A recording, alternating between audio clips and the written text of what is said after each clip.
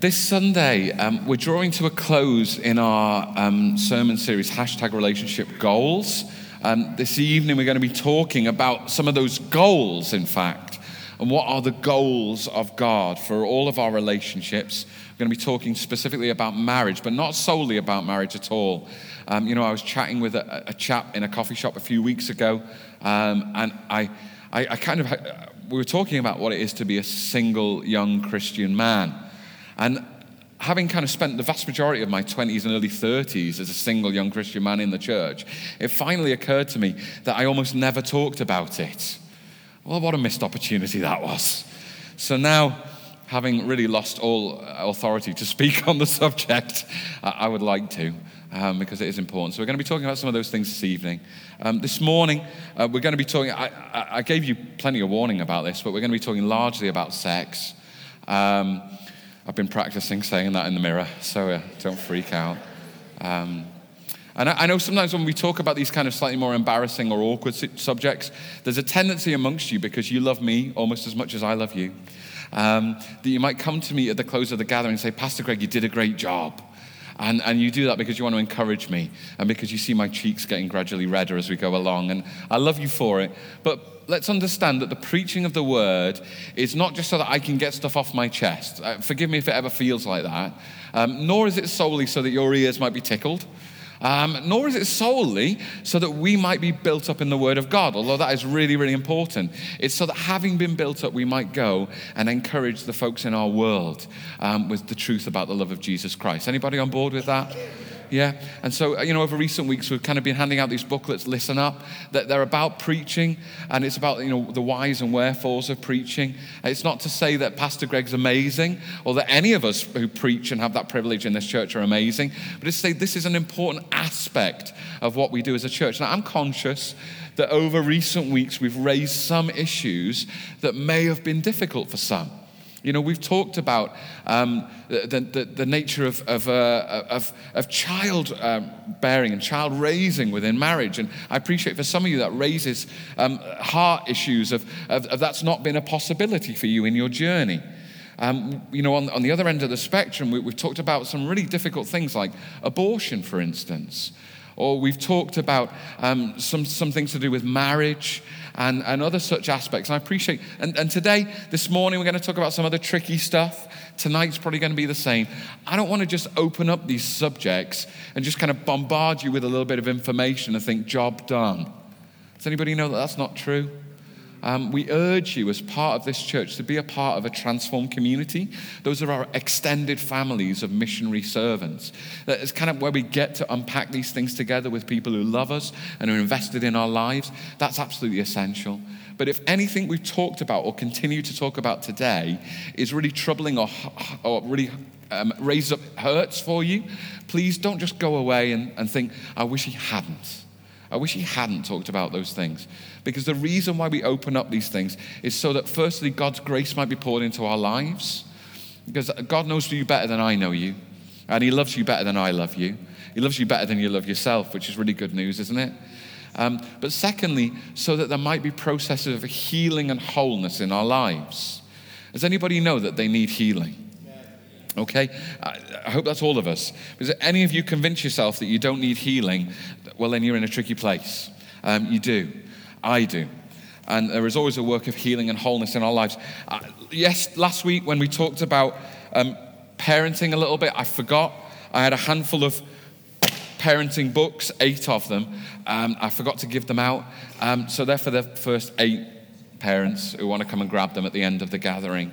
But they're all different, but we've got loads of ways that we can encourage you and bless you in your journey, no matter what your journey might look like, no matter the hurts or the regrets or the shame of your past. We as a church, the pastors and elders of the church, those who lead the transformed communities, this morning at the close of our gathering, I'm sure there'll be folks at our start station at the back and at our prayer stations in the corner. Don't go away without just chatting with somebody. You don't need to unpack everything about your life, of course not. But just to invite some next steps that will be healthy and good for you in Christ. Now, saying that as well, this morning, we are going to talk about sex. There's not going to be anything particularly untoward in what I'm going to say. because I don't want to say stuff like that, basically. We have said for the Bible class, ages 11 to 14, to be in with us this morning. I hope that's okay, parents. As I've often said, parents, if you've got young people, you need to be the first person who's talking with them about sex, not the second. So don't wait until the conversation comes up and they've heard all sorts of things before then you're trying to kind of put those genie back in the bottle or try and kind of fix some of misunderstandings or misconceptions. Can you be the people who have the first conversations with your kids? Is that okay? I've resolved, Erin and I have resolved that we're going to try and do that. She's actually way better at it than me. I think it's being raised by a nurse. Everything was just kind of, out there. I tend to get really embarrassed. But I'm resolved that nobody's going to tell my boy about these things before I am. Because I love him. And I want him to know about God's good and gracious gifts. So, all right, let's talk about sex, shall we? I actually I toyed with the idea of, you got it. I toyed with the idea of playing that to you. Let's talk about sex, just as we started. I thought, it might diffuse some of the tension. But I'm not going to sing it to you, obviously. That would be really, really weird. But that's kind of the general kind of air of what we're aiming for this morning. First things first, we live in a world of confusion.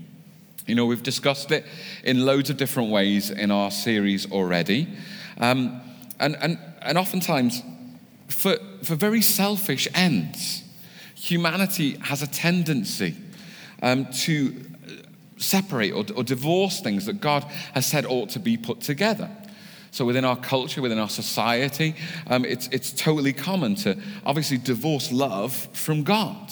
Most people have no idea about the love of God, and they're desperately trying to fashion lives of love. And let's face it, some people, they're really nice people, aren't they? It's not like everybody outside of the church is not a good person. It'd be ridiculous to say that. But folks are trying to experience the fullness of love, yet separated from God. What a tragedy.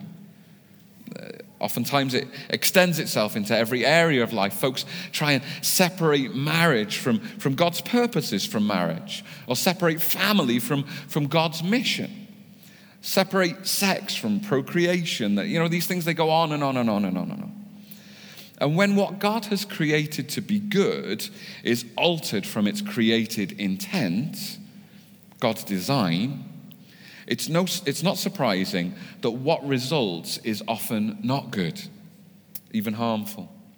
Yet we live in a world that still loves love, or loves at least kind of idealized versions of it, or kind of glimpses or moments of love. Did anybody here enjoy Valentine's Day recently? I'm not going to ask you to put your hands up, just in case people are like, no, it was rubbish, I got forgotten. No, hopefully not. But I heard a really, really good story that I think will resonate with all of us. It's not so much about romance, it's just about some really niceness. There's a guy, Major William White. I think he enjoyed Valentine's Day. Why? Well, he's 104 years old, a US Marine veteran. We've got a photo of him. Can we pop that up? Favor, help me out. There's a picture. There he is. He looks dignified and noble, doesn't he? There he is. He earned a Purple Heart in World War II. I think that's good and rare. Major Bill, as he is fondly known, he lives in an assisted living facility in Stockton, California. One of his fellow residents decided to launch a social media campaign. I love this. A fellow resident, another senior, decided to launch a social media campaign. That's impressive, isn't it? Anyhow, they got it going. It was called Operation Valentine, which simply asked for friends and strangers to send a greeting to Major White on Valentine's Day. The idea was maybe get 100 cards or so to give Major Bill a good laugh and a bit of a smile on his face. That's sweet, isn't it? It's really nice. I know over the road in the day nursery that we're connected with, the kids from the day nursery, they took Valentine's cards to the residents in the care home. Isn't that sweet? Oh, you miserable bunch. I expected a much bigger R than that. Yeah, you're faking it now. Shut up. You can't. It's too late. It's beautiful. They were expecting about 100 cards. Guess what happened? Bill, not in this picture, but he's now about waist high in cards in his room, because they're stacked in piles and boxes. They're actually spread it out throughout the care home, because he has received to date around 70,000 cards. That's pretty cool, isn't it? They arrive from people in every single state of the United States, along with loads from overseas. Now, as this is all unfolding, it's really started to touch people's hearts. And Major Bill, he says that he realized it was more than just a greeting to him. It was a way for people to say thank you, not only for his 35 years of military service, but to all the veterans who never get to be thanked or awarded for what they have done. He found it to be a wonderful experience, he said, and reflected, and this is the funny bit, when he and his wife, they were together 42 years before she passed away, they never once celebrated Valentine's Day. So now he's inundated with 70,000 cards, and they hadn't really bothered when they were together. I think that's beautiful. It's this kind of sense of love and something that could be and something more. And people love to love. There's something about us. I think it's pretty funny that he never celebrated it with his wife over 42 years. Some of you gentlemen are like, all right, I'm going to follow Major Bill. No, it's not an excuse. I don't know, maybe he knew the truth about good old St. Valentine's. Anybody know the truth about St. Valentine? Or the truth as best as we know it? Well, apparently, St. Valentine, his saint's day in February, on that day, 269 AD, he was beheaded and buried for helping marry Christian couples who were persecuted and for looking after persecuted Christians. It's not so romantic now, is it? While in prison, awaiting his fate, he prayed for his jailer's daughter, and her blindness was healed. Praise God. This is a good thing, isn't it? I think the love of God was really breaking in here.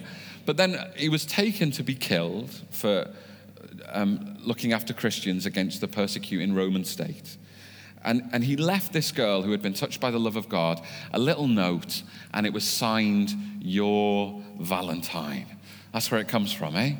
Isn't that rather good? Don't you like that? If you don't like that, you really are miserable. I'm going to have to do something to help you this morning. It's powerful, but already we're starting to see that perhaps God's idea of love maybe is a little different to some of our notions. There are so many funny ideas about love and certainly about sex within our world. One thing I think is true, though, within our society and culture here in the UK at this moment is that most folks are pretty certain that Christians and the church have almost nothing to say about love in general and pretty much nothing good to say about sex in particular. I think that's really true about our cultural moment. I'm sorry to say that Christians, we've been pretty well labeled with one label or another, one of maybe prude or bigot or hypocrite. And I'm also sorry to say that certainly within Christian history and maybe even today, there are some who, well, the label fits pretty well. Hopefully none of us. But those labels, they're stuck on. And anything that we as the church, anything that we as individual Christians, anything that the Bible, anything that the heart of God wants to say about love, and particularly about sex, it's hard to get much of a hearing for it in our society or our culture. It's what we're going to be talking about this morning. In fact, in some ways, that's nothing new. An old agnostic poet, Swinburne, he wrote this about Jesus. He said, "Thou hast conquered, O pale Galilean, and the whole world has grown grey at your breath." That's pretty stark, isn't it? It was his understanding that actually to know Jesus and to follow Jesus was actually to kind of leach the color out of the human experience. That actually it didn't increase love or the enjoyment of life, but it shut it down. Does anybody know anybody who thinks that in their world? I suspect we all do. And many folks in our colleges and in our schools, our places of work, even in our streets and homes, that they'll wonder, why on earth are you a Christian? Isn't that just a miserable experience? There was a comic writer, H.L. Mencken, and he wrote of a particular kind of Christian experience, of the Puritans. And he put it like this. He said, Puritanism was the haunting fear that someone, somewhere, might be happy.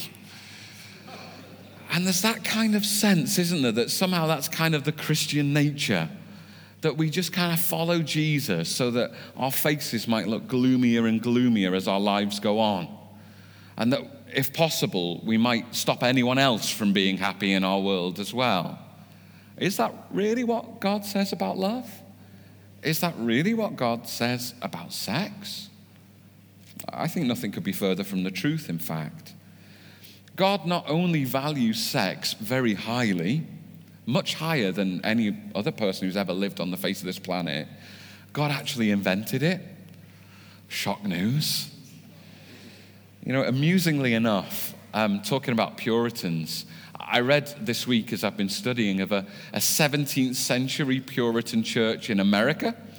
And in this church, they placed a gentleman under church discipline, get this, because he wasn't having sex with his wife. Church discipline because he wasn't having sex with his wife, and his wife was upset about that and asked the pastor to do something about it. Don't you love that? I think that's absolutely fabulous. I've said that now. I'm a little bit worried that you're all going to come to me and ask me to fix your sex lives. Maybe not here right now. Send me an email. It'll be less embarrassing. I don't know. I just love that. Puritans were like, we're going to discipline you because you need to have sex with your wife. I totally love that. Absolutely fantastic. Why? Yesterday we heard that when somebody preaches, the most that's retained by folks is about 10%, unless you do something else about it. I'm conscious now, all you're going to think about is that. But let's try and invite the Word of God to just speak something into our lives. Why is it that we might believe that God has good plans and purposes for sex? And we're going to see what that looks like. That it's not just kind of any old how. Well, we've been rooting a lot of our thinking in the book of Song of Songs, Song of Solomon. And I want to read to you a passage from chapter 4, reading from verse 9. Now, this is in the voice of the gentleman in the picture. And he's going to be talking about his love. And now, the only reason I can read this without getting really horrendously embarrassed and worrying about what I might kind of cause amongst you is because the language is really of its time. I think if this language was up to date, there's no way I'm saying this. But you'll get the sense of God's affirming of his plans and purposes for men and women in an appropriate environment. So reading in chapter 4 and verse 9, he says this. He says, "You have captivated my heart, my sister, my bride." Don't freak out, not his actual sister. Okay, just want to point that out in case you don't know that. In the ancient Near East, it was quite common in a love relationship to talk of sister and brother. It was just talking about the closeness, nothing else. "You have captivated my heart, my bride. You have captivated my heart with one glance of your eyes, with one jewel of your necklace. How beautiful is your love, my sister, my bride. How much better is your love than wine, and the fragrance of your oils than any spice. Your lips drip nectar, my bride. Honey and milk are under your tongue. The fragrance of your garments is like the fragrance of Lebanon. A garden locked is my sister, my bride. A spring locked, a fountain sealed. Your shoots are an orchard of pomegranates, with all choicest fruit, henna with nard and saffron, calamus and cinnamon, with all trees of frankincense, myrrh and aloes, with all choice spices, a garden fountain, a well of living water and flowing streams from Lebanon. Awake, O north wind, and come, O south wind, blow upon my garden, let its spices flow. Let my beloved," this is the voice of the lady now, "let my beloved come to his garden and eat its choicest fruits." I'm just going to let that there. With just a little bit of imagination, we've got some sense of what's being kind of got at here. I know some of you are probably hoping that I would read from, I think, is it chapter 2? Where some of the language is just utterly hilarious. Somebody shared with me this week, it was a little spoof about the idea that somebody created love hearts based on the Song of Songs. I don't know whether we've got a picture of this. You can put it up. And there you go. Love hearts that you could share with your beloved. You have goat hair. This is some of the imagery that's in the Song of Songs. This is the reason why we don't get too embarrassed. I'm not going to read them all out, obviously, but your teeth are like sheep. Does anybody want to see these love hearts really happen? 3 of us. We can make this happen. I think it's absolutely fantastic. The point being, and you might want to take that away now, otherwise they're just going to get distracted. The point being, all the way through this book, read it for yourself, there's literally no embarrassment whatsoever about enjoying one another. The language that is used in this, and it's like cycles of poetry, it's like 5 cycles of poetry coming to its culmination. All the language that's used in this book it's rich and it's full, but can we say this? It's erotic and it's designed to be so. Now, I want to put this in its context again. We've already said on numerous occasions that these folks, they're in a betrothal relationship. It's not just the same as fancying somebody or dating somebody. In fact, it's more even than an engagement is within our culture, as engagements are often just, they're solely rooted in romance. A betrothal was something very formal and recognized within the wider community. But within that environment, as they're awaiting their wedding day, they're allowing their desire for one another to grow and find some levels of expression as they wait for its consummation. The Bible says that in these right and proper places, sex is good, desire is good. Enjoying one another, a man and a woman, enjoying one another as they see the prospect and the possibilities of what it might be to be man and wife. It is a good thing. Just jump with me, if you want to, into Matthew chapter 19. And here, Jesus being challenged on some of these issues and some stuff we're going to talk about tonight. He answers in chapter 19 and verse 4, he answers some people. He says this, "Have you not read that he who created them, that is God who created people from the beginning, made them male and female, and said, therefore a man shall leave his father and his mother and hold fast to his wife, and the two shall become one flesh. What therefore God has joined together, let not man separate." I want you to notice there particularly that when Jesus is talking about the marriage relationship, he's talking about a man and a wife coming together. He could talk about lots of different things. He could talk about the way that they're interested in the same things. He could talk about some of their kind of heart attitudes towards one another and the romance of that experience. He could talk about the mingling of souls, which is an appropriate aspect of marriage. But he says, they've become one flesh. Jesus Christ here affirms for us something that we've seen from the beginning in the book of Genesis as we've looked at it, that God actually intends for bodies to become one. That there is a physical dynamic to marriage, and that is part of God's plan and purpose. It is a unity of flesh, a unity of the bodies, which God has designed. And as we said last week, a huge part of this is for the creating and the raising of kids according to God's design. But if we've recognized that God has made sex, and that God has, and if we recognize that sex is fun, it's satisfying, then do we really think that happens by accident? Is that somehow, God made sex, but then it just turned out to be kind of fun and satisfying and a beautiful thing for two people to enjoy in coming together and uniting themselves? I don't think so. It seems to me that if God made it, and this is the way that it potentially has turned out in its proper place, then that's God's actual design for sex. God has designed something that for a husband and a wife should be something that is both fun and satisfying and draws them deeply into union one with another. Is everyone with me so far? I'm not saying funny stuff anymore, so you've all gone very quiet on me. But this is really God's plans and purposes. It's not accidental. It's design. God intends the union of a man and a woman in marriage to be a pleasurable thing. God hasn't designed marriage such that men and women trudge around in the misery of their commitment, endured for the good of the kids or to keep up appearances. No, God intends joy in marriage and our joy in married sex. God intends this. Now, there's a point probably to be made here.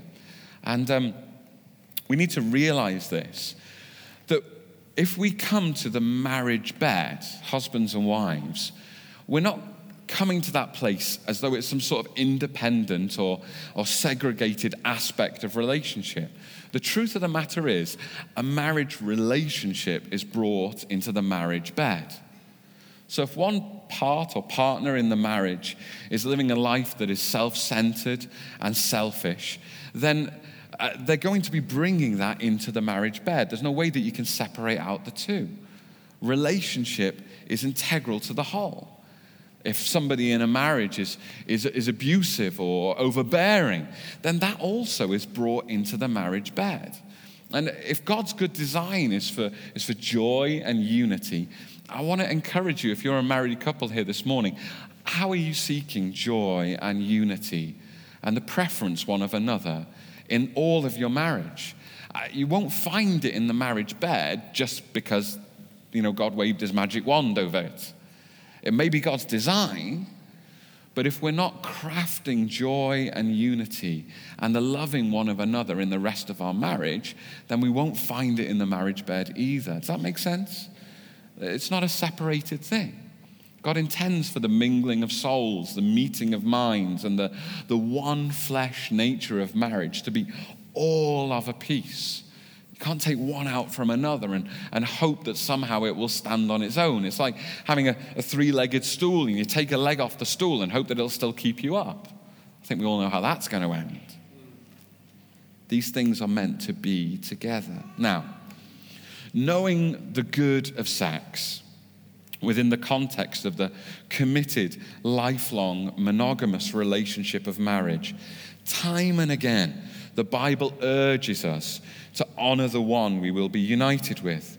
In our key book, the Song of Songs, those erotic longings of the lover and the beloved, what they are tempered with and how they're actually channeled in a healthy way is with time and again repeated refrains to wait. And we said already, they're developing these longings and expressing them within a committed relationship that is known within their community. This is not, some kind of furtive thing that's happening just between two people in the background. But even so, we find over and over again in Song of Songs 2 and verse 7, chapter 3 and verse 5, and 8 and verse 4, and something similar again in chapter 5 and verse 8. We find these instructions. And in chapter 2 and verse 7, it goes like this: I adjure you, O daughters of Jerusalem, by the gazelles or the does of the field, that you not stir up or awaken love until it pleases. That is, wait until the time is right. Now, the time being right, look, this is not a matter of candles or mood music. That's not what makes the time right. The time being right is of the faithful, lifelong marriage commitment, unity one with another, that can lead then to sexual consummation. That's where the whole book of the Song of Songs is headed. You get towards the end there, chapter 7, and it's reaching its kind of moment there at the end as they finally enjoy marriage and they enjoy that unity one with another in every way. What does this mean for us today? And maybe I'm not going to look at you because that'd be weird and really embarrassing, but maybe if I can speak to maybe younger people or those who are single and hoping for marriage. I don't know, but it seems my perspective that all too often in times past, young people were encouraged to wait to have sex until they were married. I think we can agree with according to God's plans as we've seen in the Bible. There hasn't really been a very good case made for that, it seems to me. At best, it seems to me that folks kind of senior in the faith or happily married couples, it's almost disgraceful, isn't it, having happily married couples telling people who aren't yet married what they should do. But there you go. And there would always be almost this sense that you should wait until you're married to have sex, with this strange idea that somehow it would make the act of sex itself better. Now, without being crude, it's not my intention to do that. It doesn't make much sense, if I might say so. I don't want to be crude, but people don't say practice makes perfect without good reason.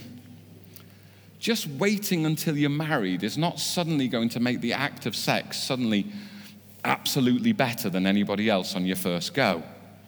I'm not even going to look at anybody while I'm saying this.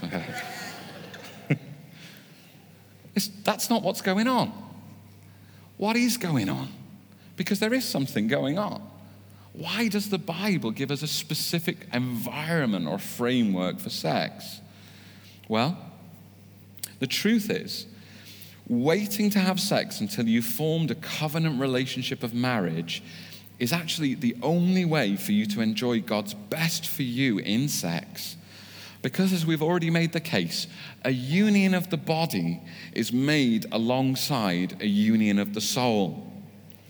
I don't think it's possible, according to God's design of humanity, to be naked and vulnerable with your body without being naked and vulnerable with who you truly are.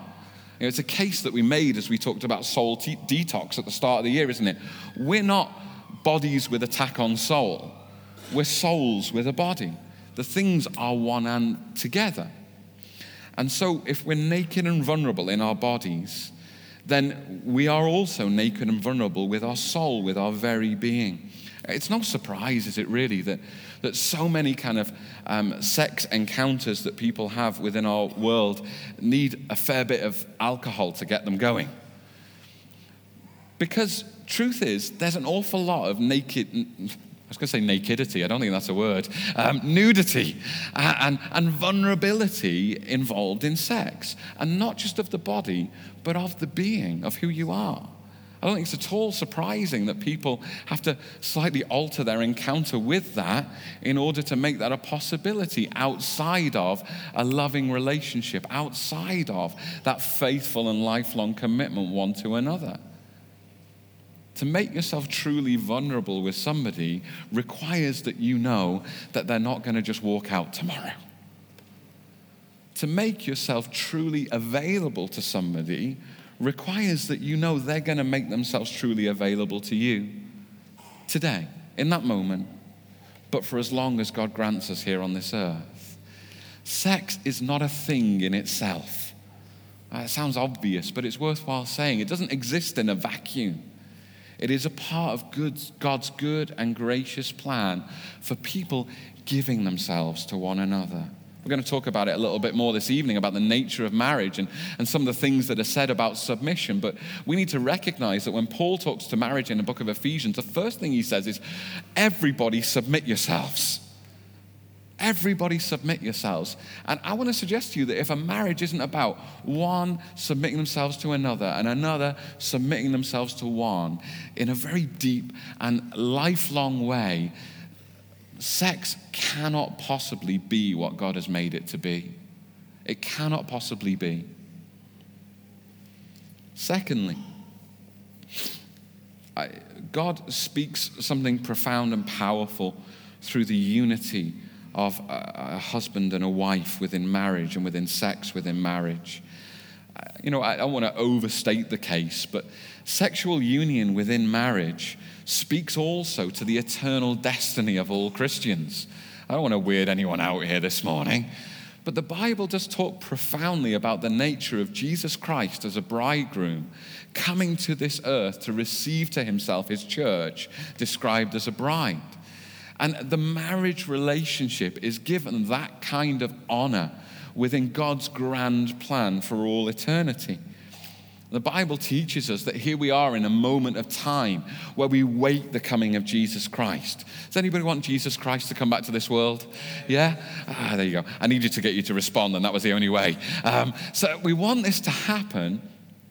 Actually, profoundly and powerfully, can our waiting for the union with a husband or a wife speak something powerful into our own lives and into our culture about the nature of all things? That's a pretty grand hope for your marriage, isn't it? Pretty grand hope for your union within sex.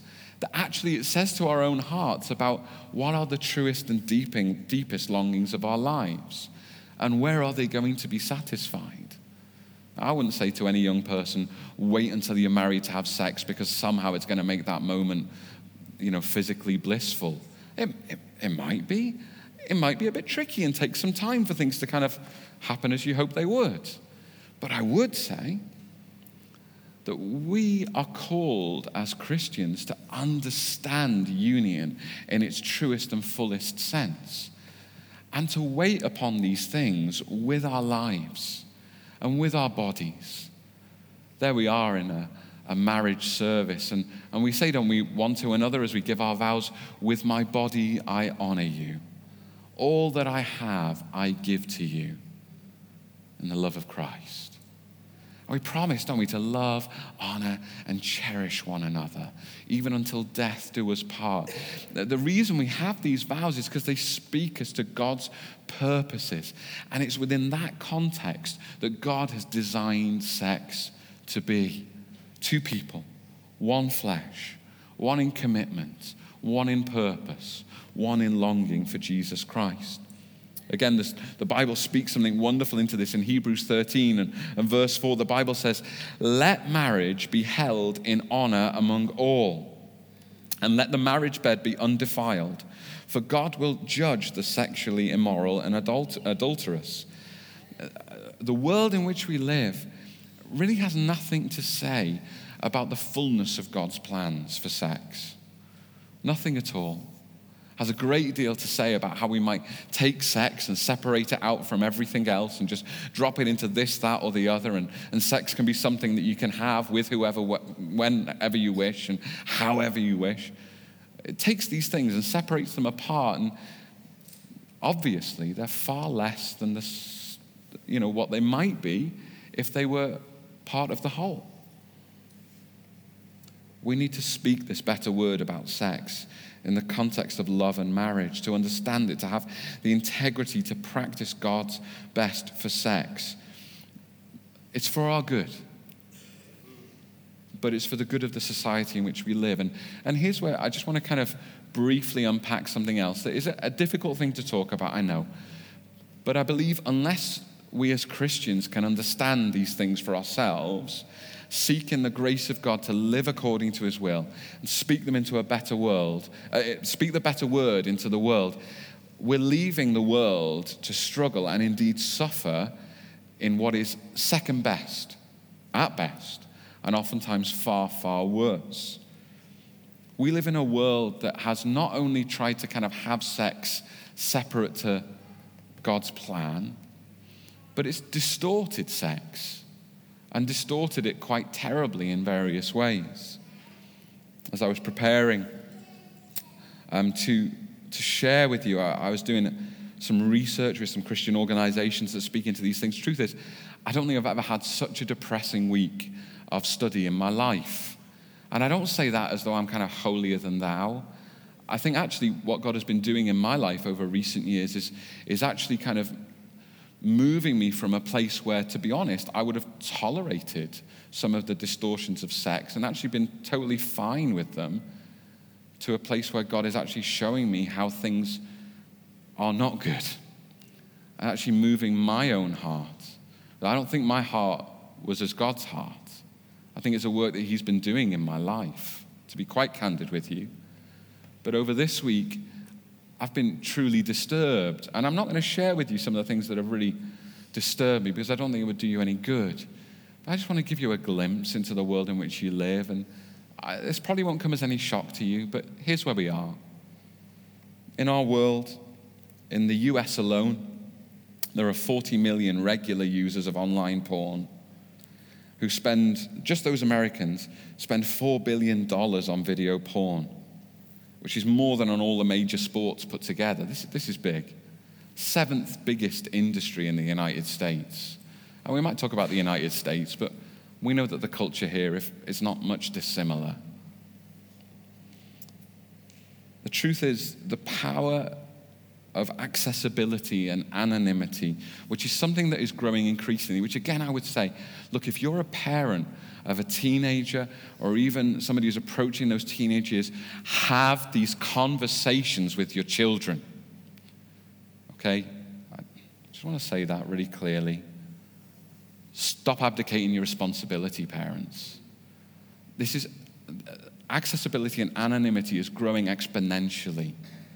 More so, look, I say to Erin sometimes, on my Facebook, I get friend requests, and they're not from friends. Some of you gentlemen, you probably know what I'm talking about because it's targeted at you, and it's normally pretty obvious that it's a gateway into something. I had one from somebody called Dorothy, and that really caught me out. I didn't expect Dorothy to be involved in porn. But sorry, I don't mean to be flippant, but these things, they're just a moment away. And it's no longer something that you have to go to find. It used to be just a couple of clicks away. It's not even that anymore. It's coming to find you. And this is growing more and more and more. And, this is a really tough thing. And it's not just for young people. I know this is pervasive right throughout our culture. We need to be honest about this, but honest about the way that it distorts sex really terribly, and it gets a hold upon hearts and minds.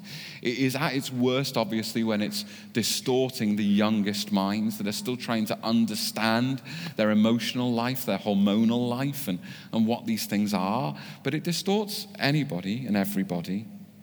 And yet, all too often, we aren't being shaped by the biblical view of the joy of sex, which there is, but by the world's distortion. Look, ask yourself honestly and regularly, are you being transformed by the renewing of your mind, or are you being conformed to the world? That's what Romans 12 verse 2 asks you. And we've got to ask ourselves these things. Ideally, we need to have people who we love and trust, who are in close accountability with us, and we need to be asking one another these things. Are we being transformed by the renewing of our mind? Or are we being conformed to this world? Look, the tragedy is this. Again, in the United States, but a Barna Group study found that approximately 2/3 of self-confessed Christian men watch porn monthly, which is about the same as non-Christian men. And 15% of Christian women too. Now, I don't share these things for you to kind of like tut, or for some of you to say, oh, I'm glad that's not me. I share these things because we need to open this candid conversation. In a moment, I'm going to kind of hopefully show you ways that you can take this forward in a healthy way.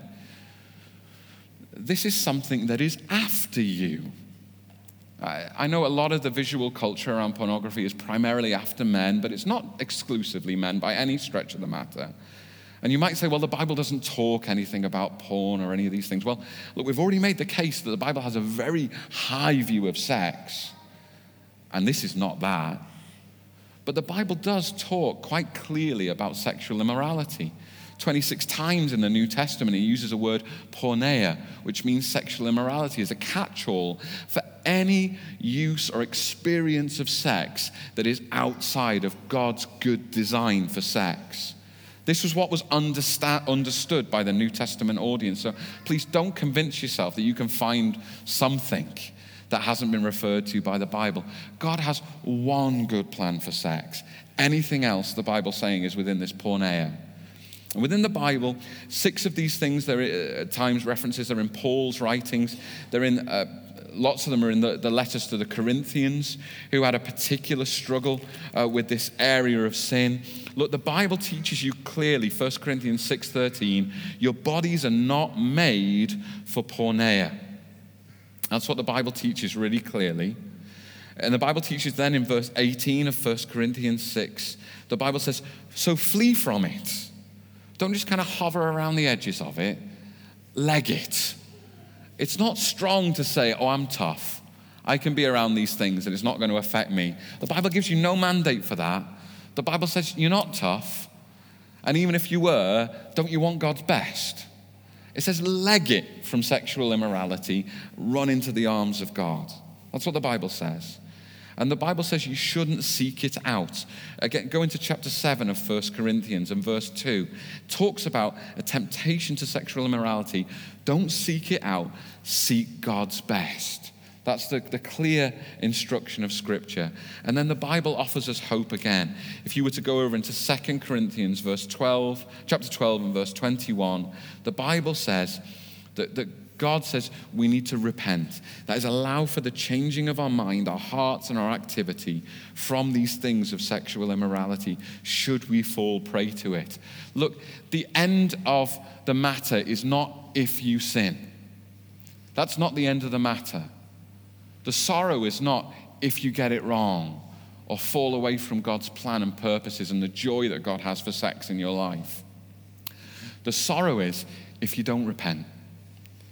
The sorrow is if you don't turn again to the God of mercy, who has a good plan for your life, who loves you so very, very much. That's the sorrow. And the Bible teaches us that there is no other appropriate, healthy environment for sex other than what we've already seen. Run away from sexual immorality. Don't seek it out. Seek God's best and repent if you fall prey to it. God has a way for you. If we don't pursue God's best, what does it look like?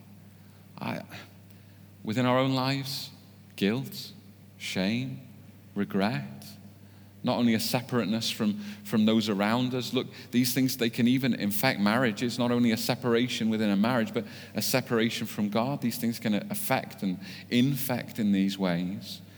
What about within our world?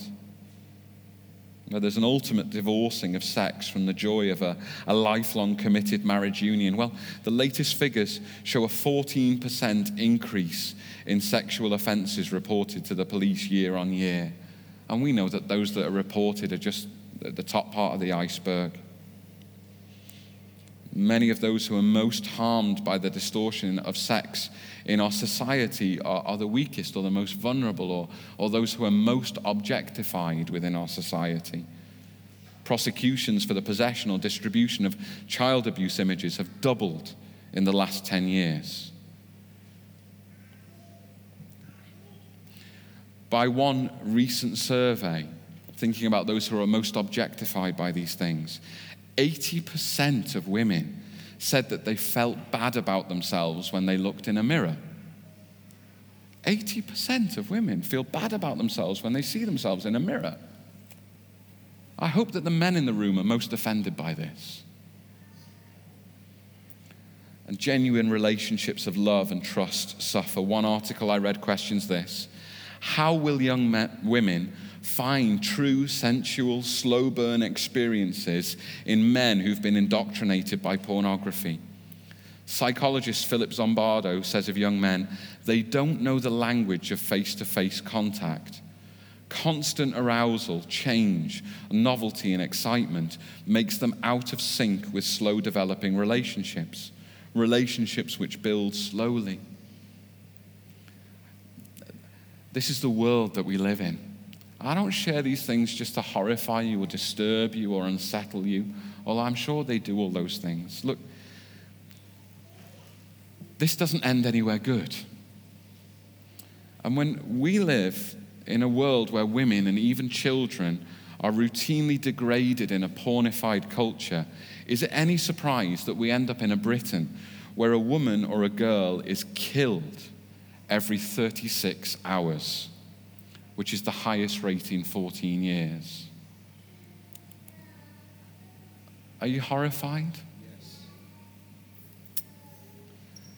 Well, come on, let's come back to our hearts.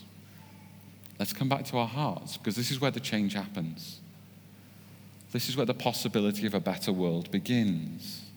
It begins with us. Look, today, if you here today are realizing that you have been, as it were, divorcing sex and sexual desire from God's intended plan, if you know perhaps that your sex life is not in tune with God's will, if you know perhaps that you're struggling or all too often failing to break free from the grip of porn, or if you know that what's going on in your head or your heart or what's happened in your past, perhaps, maybe no fault of your own at all, has such a hold on you that you're not living a healthy life in Christ.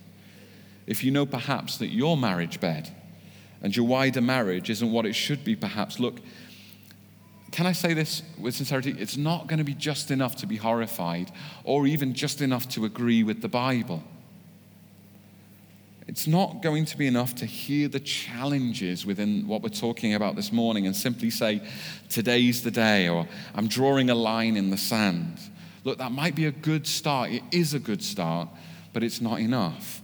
Look, if you were addicted to alcohol and you asked for my help and all I said to you was, well, just stop buying beer, that wouldn't be much help, would it?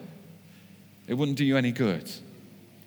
In the same way, if you were addicted to porn, part of the solution might be about internet filters and accountability software. That might be true about changes in your patterns of behavior in your life and inviting appropriate scrutiny within your life.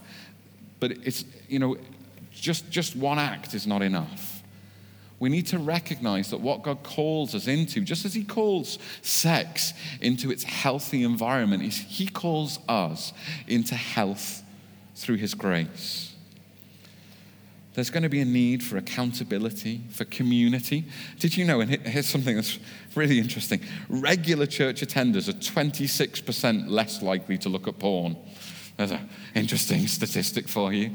Increase your regularity in attendance. But accountability, community, in all sincerity, prayer, changes in lifestyle, possibly counseling, all of these kinds of things are a necessary part of what it is for us to become healthy with regard to sex. Look, in some way or another, I would suggest that the vast majority of human beings have a level of brokenness within regard to sex. There have been things that lies or mistruths that we've bought from our culture that have caused a brokenness within us. The best thing we can do is to admit it and to invite the healing of God. The worst thing you can do is to say, oh, that's not my problem. It's someone else's business. I'm fine. It is possible that that's true for you. You're in a beautiful place. But still, don't be flippant. Invite the grace of God. Appropriately enough, when it's appropriately done, rather, James chapter 5, verse 16 invites us to confess our sins one to another and pray for one another that we may be healed. Again, I point you to Transform Communities. You need good Christian friendship and fellowship.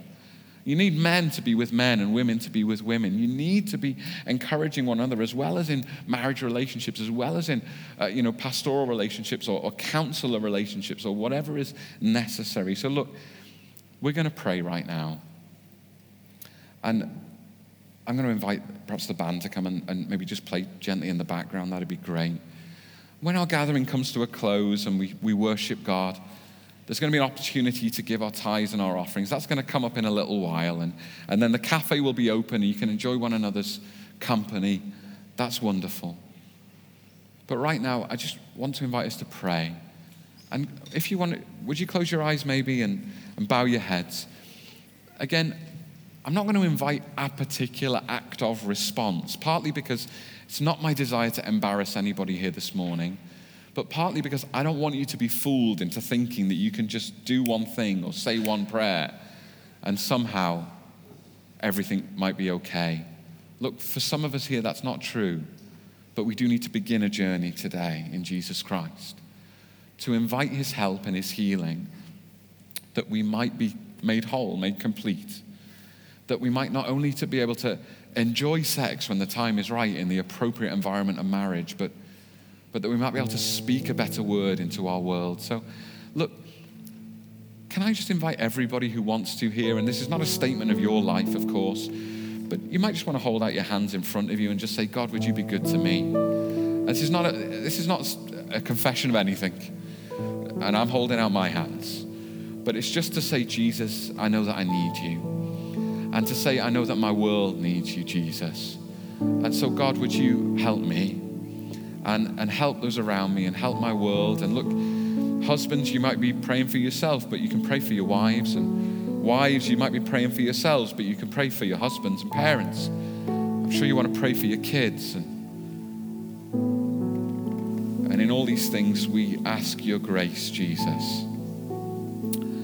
Look, here is the truth.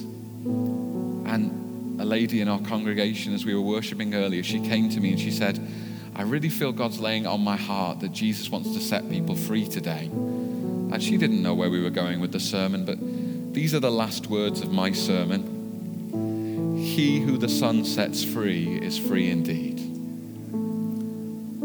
And this is what we're longing for in Jesus. And what I want to say to you as we're praying, please, from today onwards, if you need help or accountability or support, if things have happened to you that have hurt you and you need healing and encouragement, we want to help you. Can I encourage you, look, you might need to go away from here today and send me an email or a text or speak to another pastor or elder or maybe a leader in your Transform community. You need to begin a journey. But even right now, I pray that Jesus Christ would set us free. Set us free. If there are things in our past that have hurt us and harmed us, things maybe otherwise that we have done that cause us regret or shame, then we invite your healing touch, Lord Jesus Christ, and we invite your grace. Lord Jesus, we want to be people who know your work in our lives, and we want to speak a better word about sex into our culture. Lord Jesus Christ, would you set folk free? If there are struggles that are represented here that are of today, they're very current and very destructive, then God, would you begin a process of helping people to come to freedom in Christ? And Lord Jesus Christ, we ask for your protection and your guidance as we walk forward from this day. Lord Jesus Christ, we don't ask it that we might be holier than thou, but we ask it that we might be healthy according to your will, that we might enjoy what you have given us for joy in its right place, and that, God, we might speak something better into our world. God, would you do this work in our lives? God, would you do this work in our lives? Amen. If you, in confidence, you want to invite further prayer into your life today, the prayer stations are open as we begin to pray. You don't need to tell anybody anything. But if you need prayer for a hurt or a habit or a hang-up, then go and receive prayer. Like I've said, if you need to take an action step, then do so. You can do so in confidence with one of your pastors, elders, Transform community leaders. Make steps in Christ. We're just going to finish now in worshiping God and then enjoying one another's company. In a moment or two, you can give your tithes and your offerings. These books stay here. If you need to chat with me, you're welcome to do so. Would you stand if you're happy to do so? And let's worship God as we go from this place.